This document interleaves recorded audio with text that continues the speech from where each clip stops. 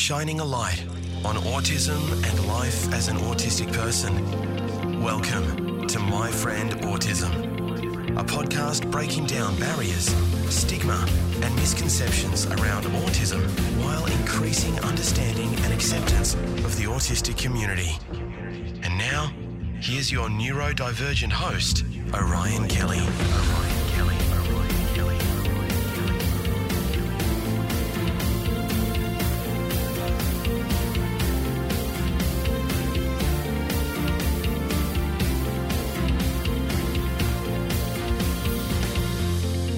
Welcome, my friend. So good to have you listening or watching this video podcast / audio podcast. Wherever you get your podcasts, my friend. And I'm Orion Kelly, that autistic guy. I'm all about helping you raise your level of understanding, acceptance, and appreciation of the autistic community. So if that sounds like something you'd be interested in, you've come to the right place. Just by subscribing to the YouTube channels, Orion Kelly, that autistic guy, and Orion Kelly podcasts, you automatically join the absolute best community you are going to find online, my friends. So get in on it. Now, on this podcast, we're going to talk about autism and grief. Do autistic people grieve differently? I think we do. Let's talk about that. Now, I've also got some key strategies to help you navigate grief as an autistic person. Now, grief. We all know this is a complex issue. And this isn't a podcast that is going to be depressing or down or whatever. We're just going to talk about experiences. Let's start at the start. Grief. What is it? Well, grief is a complex emotional response to loss. In my opinion, of anything. Although it's typically associated with the death of a loved one. In my opinion, it can also be triggered, grief can also be triggered by other forms of loss. They could be the end of relationships, a change in living environments and arrangements, the loss of a job, the loss of a possession that's important to you. It could be really anything that's attached to something deep inside you, in my opinion. Grief involves a range of emotions, a range of thoughts, physical sensations. And they do say, I don't know about this, but it's typically experienced in stages. So from a neurotypical point of view, the stages are denial, anger, bargaining, depression, and acceptance. Are the stages the same for autistic people? Oh, no, I don't think so. Are there even stages? I don't think so. As an autistic person, we experience grief very differently. And each autistic person experiences grief in their own unique way, as does all people. But we're talking now, so let's pass that point of us and them. Now, we're just talking about it through the lens of a different brain, a diagnosable different brain, the autistic brain. It processes information differently. We know that. It just does. Autistic brain, neurotypical brain, different operating systems, processes the world around them differently. For example, autistic people, we have heightened sensitivity to certain stimuli. Some have less or an under-experience of the sensory stuff. We also have difficulty with social interactions.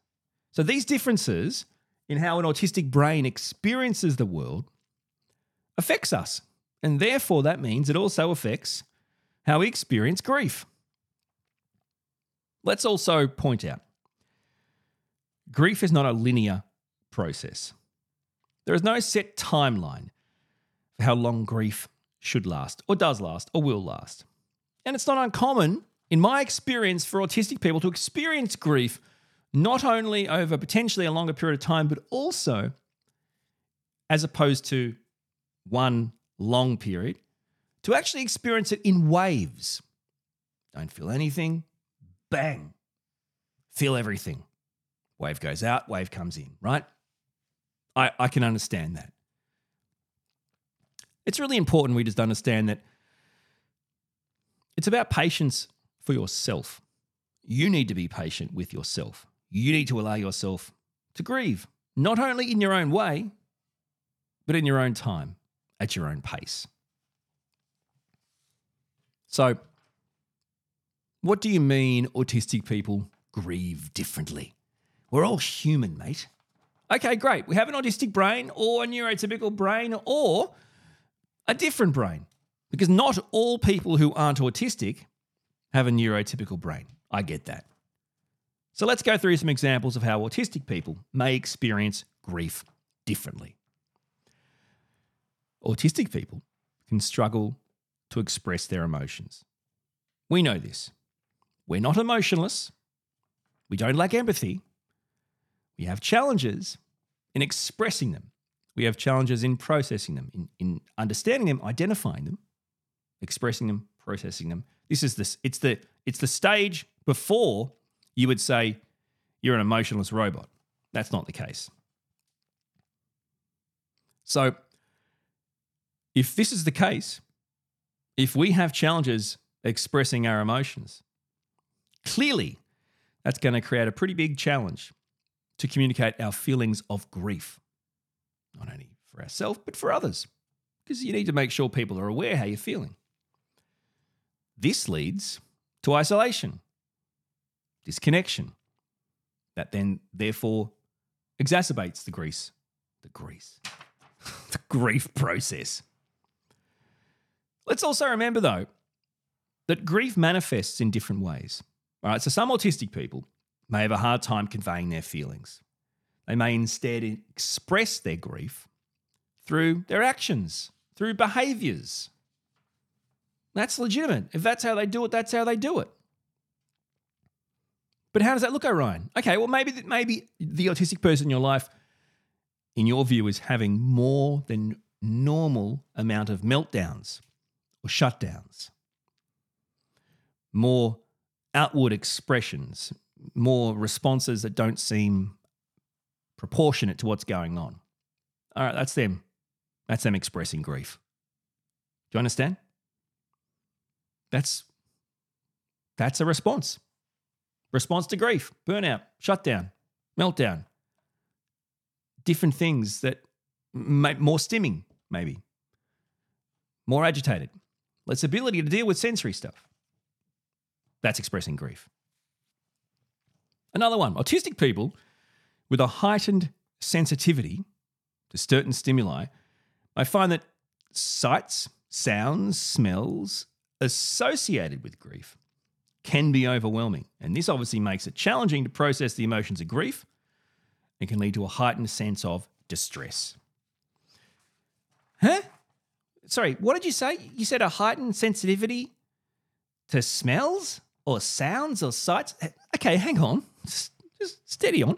So you're saying, let's say you've lost someone important to you. You're saying there aren't sounds that remind you of them? You're saying there aren't places, sights that remind you of them? You're saying there aren't smells that remind you of them? It could be a cream they used, a perfume they used, their favourite pizza, their favourite place to go. Hello, okay? Welcome back, my friend. That's what I'm talking about, right? That's going to make it hard. So, right, okay, let's say there's a certain cream that I connect to a family member of mine, right? And I can still smell the cream because it's right there in a container in their room. They've passed, they've gone. I'm grieving them. I think I'm doing okay, and then I smell that cream in their room or the house or whatever. Automatically, I'm flooded with them again. Now, it's a heightened sensitivity to those types of things. What does that do? That heightens the stress, heightens the distress, heightens the grief. Autistic people also have difficulties with executive function. So we know as autistic people, because neurodevelopmental condition, autism, is clearly going to create challenges with executive function. Because that's a set of cognitive skills. Executive function is a set of cognitive skills. So planning, organising. These types of things can affect how we cope. Because tasks will come with grief. When you're grieving, there are things that need to be done. There are a checklist of tasks. There may be the obvious things like family get-togethers, funerals, memorial services, all sorts of different things. People may ask you for words or pictures or thoughts. There may be maybe more interaction with people than normal, right? So not being able to plan and organize the kind of things that you might need to plan and organize and find your time management through different meetings, different things, the demands placed upon you, can really impact how an autistic person grieves. Another challenge that autistic people face with navigating grief is obviously social isolation. So as you know, we have a difficulty in social. I really am not a good talker for the last couple of podcasts. Our difficulty with social interaction and communication makes it difficult to connect. So let's say someone in your life is passed, right? And it's not just you. There's many people grieving. You're going to find support in others, yeah? When someone passes and you lose someone, you find support in family members or friends or people connected to that person. Is that fair enough to say? And that's really helpful. Having the support and the warmth of others around you going through the same thing is helpful. But hang on, as autistic people, if we have social isolation because of our challenges in interaction and communication, we have no support. There are no support groups or people around us that we can lean on. Or because we don't and we need to, we struggle to because of these interaction, these challenges, these communication blocks. That makes it hard. Even if we try to, it might not work or we might not get the support we need during the grief process. That can make grief so much harder. Imagine going through grief with all these things we talked about, plus an inability to lean on support groups or support of others. That's a big one, man. Because autistic people are socially isolated. Why? Because of these challenges.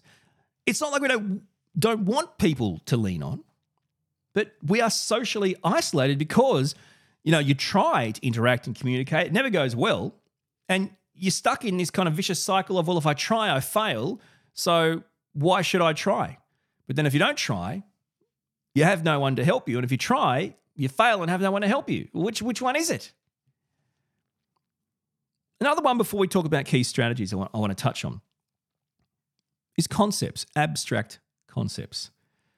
So autistic people, we can struggle. Not all, but we can struggle with abstract concepts. This happens right through life. Things that aren't black and white, aren't concrete, aren't easy to say, yep, this or that, right or wrong. Abstract concepts, the grey area in life, can be really tricky for autistic people and their brain to wrap around the idea of that greyness, right? And that relates to grief. Don't you think grief, or more importantly, don't you think life and death is an abstract concept? Now, you might think, well, hang on, you're alive or you're dead. That's pretty black and white. I agree. But if you're alive and I'm trying to have a conversation to you, maybe as a child, young adult, of death, that's abstract. It's like, do we live forever? Why don't we live forever? Do we die? Why do we die? What's the point of that? If we're dying, if I'm born to die, what's the point of what I'm here for? Why am I here? What should I be doing? That sounds pretty anxiety-ridden. What are you telling me? I'm going to die? When? Do you see what? These are really hard to get your head around. The concept of loss. This is a big one too. The permanence. Oh man, that was not a word. Can you say it with me? The permanence. The permanence of death. That's a big abstract concept. Okay, so I'm alive. You're telling me I'm going to die. No worries. But when will I be alive again? No, when you die, you die. So what do you mean? So when you're saying the permanence of death, you're saying when I die, that's it. Now, some might say, okay, so if you have a religious background, you die, you might get to go to a good place or a bad place. You might go to heaven or hell, right? Okay. And the other side might go, well, when you die, you just die. It's just blackness. You just go into an infinite blackness. You're done. You're over. You're finished, right? You were born, you lived, you die, and then you're in just a permanent, infinite blackness of nothingness, right? That's a pretty abstract concept. It's very bizarre. There's a lot of abstract concepts about death. Oh, so I'm going to go to heaven. Okay. Who will be there? Oh, well, everyone who got in. Okay, so this is what I understand. So when I get to heaven, you're saying everyone's the same age. It's like right? And that sounds amazing. So I get to see my lost relatives, the people that have passed in my life, I get to see again. Well, if they're gone to heaven, right? If I go to heaven, which is an abstract concept. But then, so shouldn't are they babies? Are they adults? Are we all the same? This is what I'm saying. This is an abstract concept. There's something wrong with the idea of heaven and hell. I'm just saying, as an autistic person, this is the kind of stuff that makes it really hard to grieve because of all these abstract concepts, life, death, loss. It's hard. Do you see what I'm saying? It's really hard because we have this kind of concrete thinking, this need for rigidity, for black and white, for we get this, it makes sense. That obviously makes it harder to grasp abstract concepts, therefore making grief very different. We obviously have unique ways of grieving, and they don't fit into neurotypical norms and expectations, right? We get that. But really the last thing I'd say about examples is, and we've talked about it, meltdowns, shutdowns, things. It could be things like more stimming, like I talked about, repetitive behaviours. We might just withdraw. Just bang, we're out. See you world. We're not coming out for a while. We might be misunderstood by others. Why is everyone crying but you're not, Orion? Aren't you sad? Don't you care? Are you heartless? Because we grieve differently. So I think it's really important to actually respect and support the individual way the autistic person in your life grieves, rather than judge them through these neurotypical standards. The idea you go to a funeral and you just bawl your eyes out and that's what you do.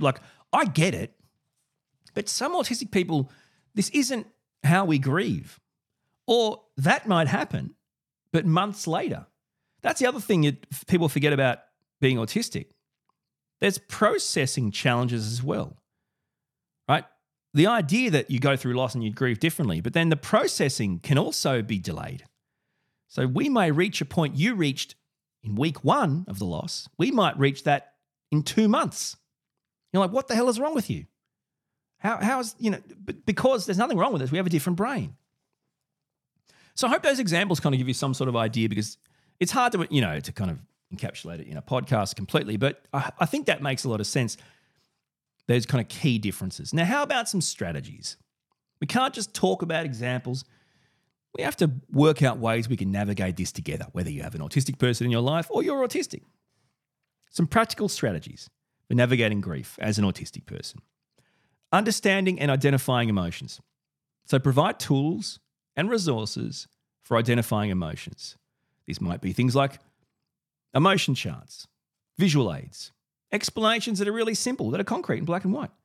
Things that will help you recognize and express your feelings. You're never too old for this, by the way. Don't be embarrassed. You need a chart of emotions, right? Emojis even. Do you see what I'm saying? That's okay. Another one is create predictable routines. Autistic people love sameness routines. Do not love changes to our sameness and routines.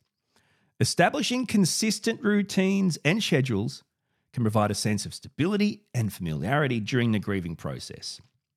Well, aren't they already in that, right? No, but when someone dies and when you lose someone, doesn't your routine change? Like people don't go to work, right?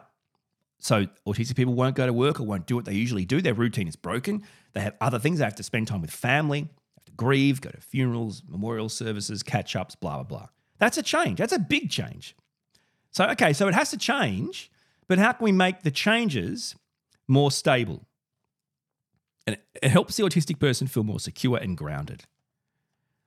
Visual supports can also help. Things like social stories. So again, great for kids, but also good for adults too. The idea of this is what's going to happen today at the memorial service or the funeral or whatever you want to call it, right? This is what's going to happen today. Here's how it's going to go from waking up to getting home. That can help. Visual schedules, visual prompts, whatever provides concrete explanations, whatever guides the autistic person in your life on what's going to happen, how they can cope with it, how they can manage their way through the grief, how they can understand why and what, how, when, that kind of stuff. Sensory regulation, another example. So recognize and accommodate the sensory sensibilities and the sensitivities of the autistic person in your life by trying to create some sort of sensory-friendly environment.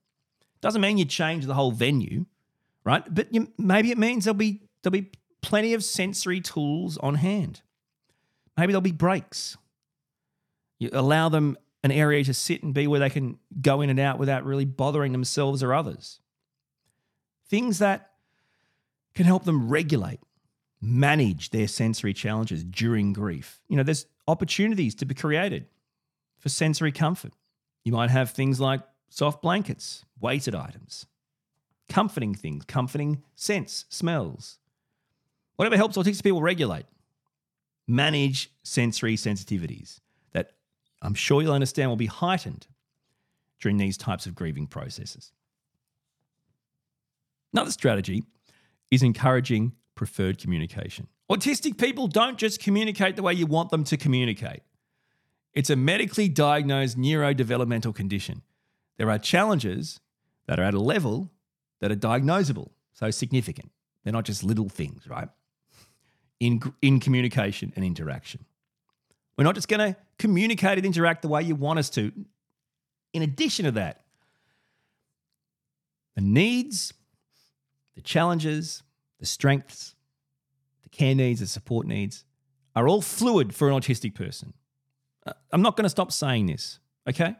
You're not just level 1 or level 2 or level 3 or high or low or whatever. They're all just horrible terms. They're for diagnosable reasons. Okay, so you're not, right? Everyone has their own individual support and care needs. There are clearly people who are autistic who have significant support and care needs. What I'm saying is, and we don't reach the same levels as each other, what I'm saying is though, regardless of where we are, they're fluid. They change. They're not the same minute by minute, day by day. Same with communication. Okay, cool. So I'm talking, right? I'm a speaking autistic person. There are non-speaking autistic people. There are autistic people who are speaking and are non-speaking.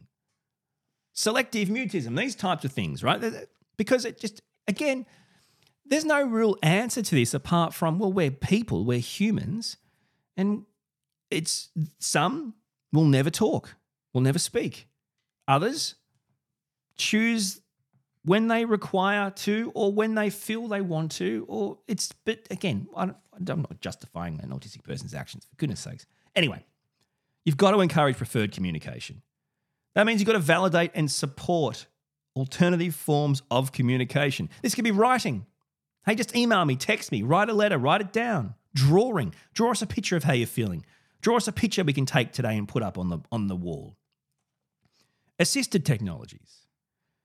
Whatever works for autistic people who may struggle with verbal communication or the standard communication practices during grief. Processing, like I said, is a big one. We have to provide time for processing. You have to allow ample time for processing emotions and thoughts related to grief. Why? Because autistic people need extra time to process information, to adjust, to change, to interpret, to process, to understand and then either reciprocate or express what they think's going on. Just provide ample time. You know this already. It's going to be more in the grieving process. For all the things we talked about, by the way. I mean, there's so many things at play here.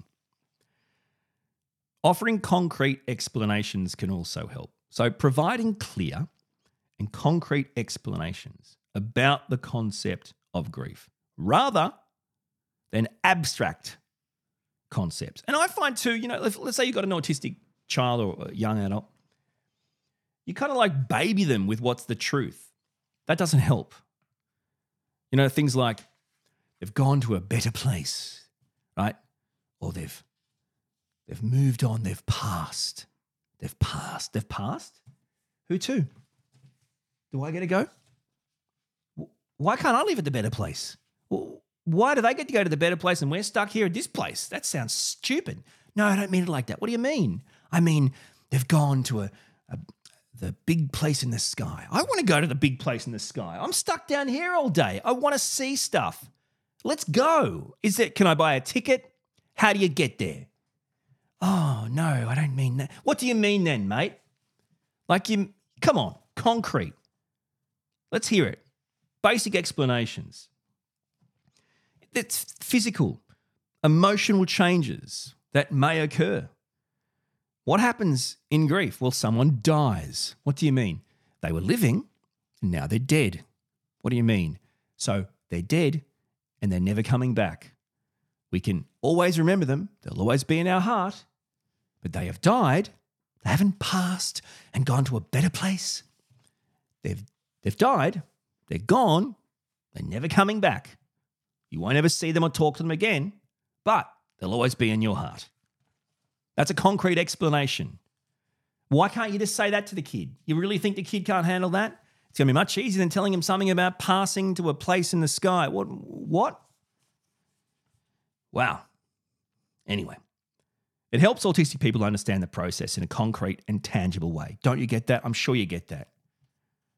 And no one gives enough credit to autistic kids, by the way. Anyway, whatever. I'm not saying whatever because I don't believe it. I'm saying whatever because I'm so sick of having to tell people that. It doesn't matter how you think they are under your neurotypical standards. You don't give them enough credit. Anyway, we'll move on to special interests. You have to recognize, you have to incorporate special interest, passions into the coping mechanism, into the grief process. Because what happens? During these kind of grief processes, you don't go to work, right, or school or whatever. But then that means you don't get to do your special interests or your passions. Now, as an autistic kid, as an autistic adult, these are the things we do to regulate ourselves. They're coping mechanisms. They bring us joy and passion in life. So they might not happen as much, but if you can incorporate these into the routine of the day, it actually helps as a coping mechanism for grief. It's useful. We find comfort in engaging with our special interests, our passions. So that's important. Don't let that fall away, or even worse still, don't ban that. Hey, we're not going to work. Your sister's not going to school. You can't do that today. We're grieving. What does that mean? We're doing nothing. So we're doing nothing or are we grieving? Because if you don't mind, I think I'd do better grieving by going and making a video. Is that seriously? Encouraging self-care. This is the big one, guys. You've got to promote your own self-care strategies. You've got to work out what works for you. Engage in those calming activities that work for you. Keep sleeping and keep sleeping well. Stick to your sleep hygiene. Don't go to bed earlier or later. Stick to the routine that works for you. Maintain that healthy diet as best you can. I get it. There's comfort foods. There's safe foods in these types of situations. That's cool. Go with it. But still try to maintain a healthy diet. So, okay, let's say you need some comfort food, some safe food, have that, but not 3 meals a day. You've got to work out a way to find that balance. You have to support your overall well-being. Supporting your overall well-being will help you through the grief process, whether that's you as an autistic person or you helping the autistic person in your life. Another strategy is, like we talked about, social scripts. But I want to talk about this with regards to the things we don't think about in grieving. So, you have these weird conversations when someone dies? Provide social scripts. Provide scripts even for the difficult conversations related to grief. You know how when your family get together and they all want to talk to you about things or have the same conversation or how are you feeling or what are you doing or blah, blah, blah, blah, blah, right? So either you script it yourself or you help the autistic person in your life practice, role play or script these types of difficult conversations and interactions. Not to mention at the funeral afterwards, right? Any man and his dog's coming up. How are they supposed to go? You might say, just understand they're probably all going to say the same thing. And all we've got to do is just listen and thank them. That's it. they're all going to come up, probably say the exact same thing. Just makes them feel better, and they want to, say something. I don't know. What's the motivation? They want to feel good. They want to help you. I don't know what they want to do. It makes no sense to me. Anyway, my deepest condolences. Really? Great. Anyway, that helps because you're actually, I guess you're helping them practice and understand and be ready to communicate for these kind of interactions. And then they can be a part of these interactions more effectively. Creative expression. This is big. This is not a special interest or a passion. Encourage the autistic person in your life to express themselves creatively through art or music. Whatever form of creative outlet helps them, that's what you should encourage. It will help you process grief. It might mean is listening to music over and over and over. Doing some art. Whatever it is for you, do that.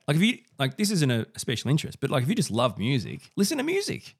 Allow them to just listen to music in their room or whatever for as long as they need. Because I really think creative outlets are super powerful. You find comfort in them. They help you. You connect to things. They help you trigger things in a good way. You express yourself through these creative means. It's really helpful. And physical activity. Don't discount this. Incorporate movement and physical activity as a coping strategy for managing grief. Trust me, there's a lot of bent up energy. And I'm not saying you need to be an Iron Man or something. It doesn't matter what your level of physical abilities or fitness is. There's some sort of physical activity that you can do to help you. For some, it might be walks, exercise, playing, practicing relaxation techniques. Whatever helps you, do that. That will help autistic people release their tension and process their emotions through physical movement of some kind.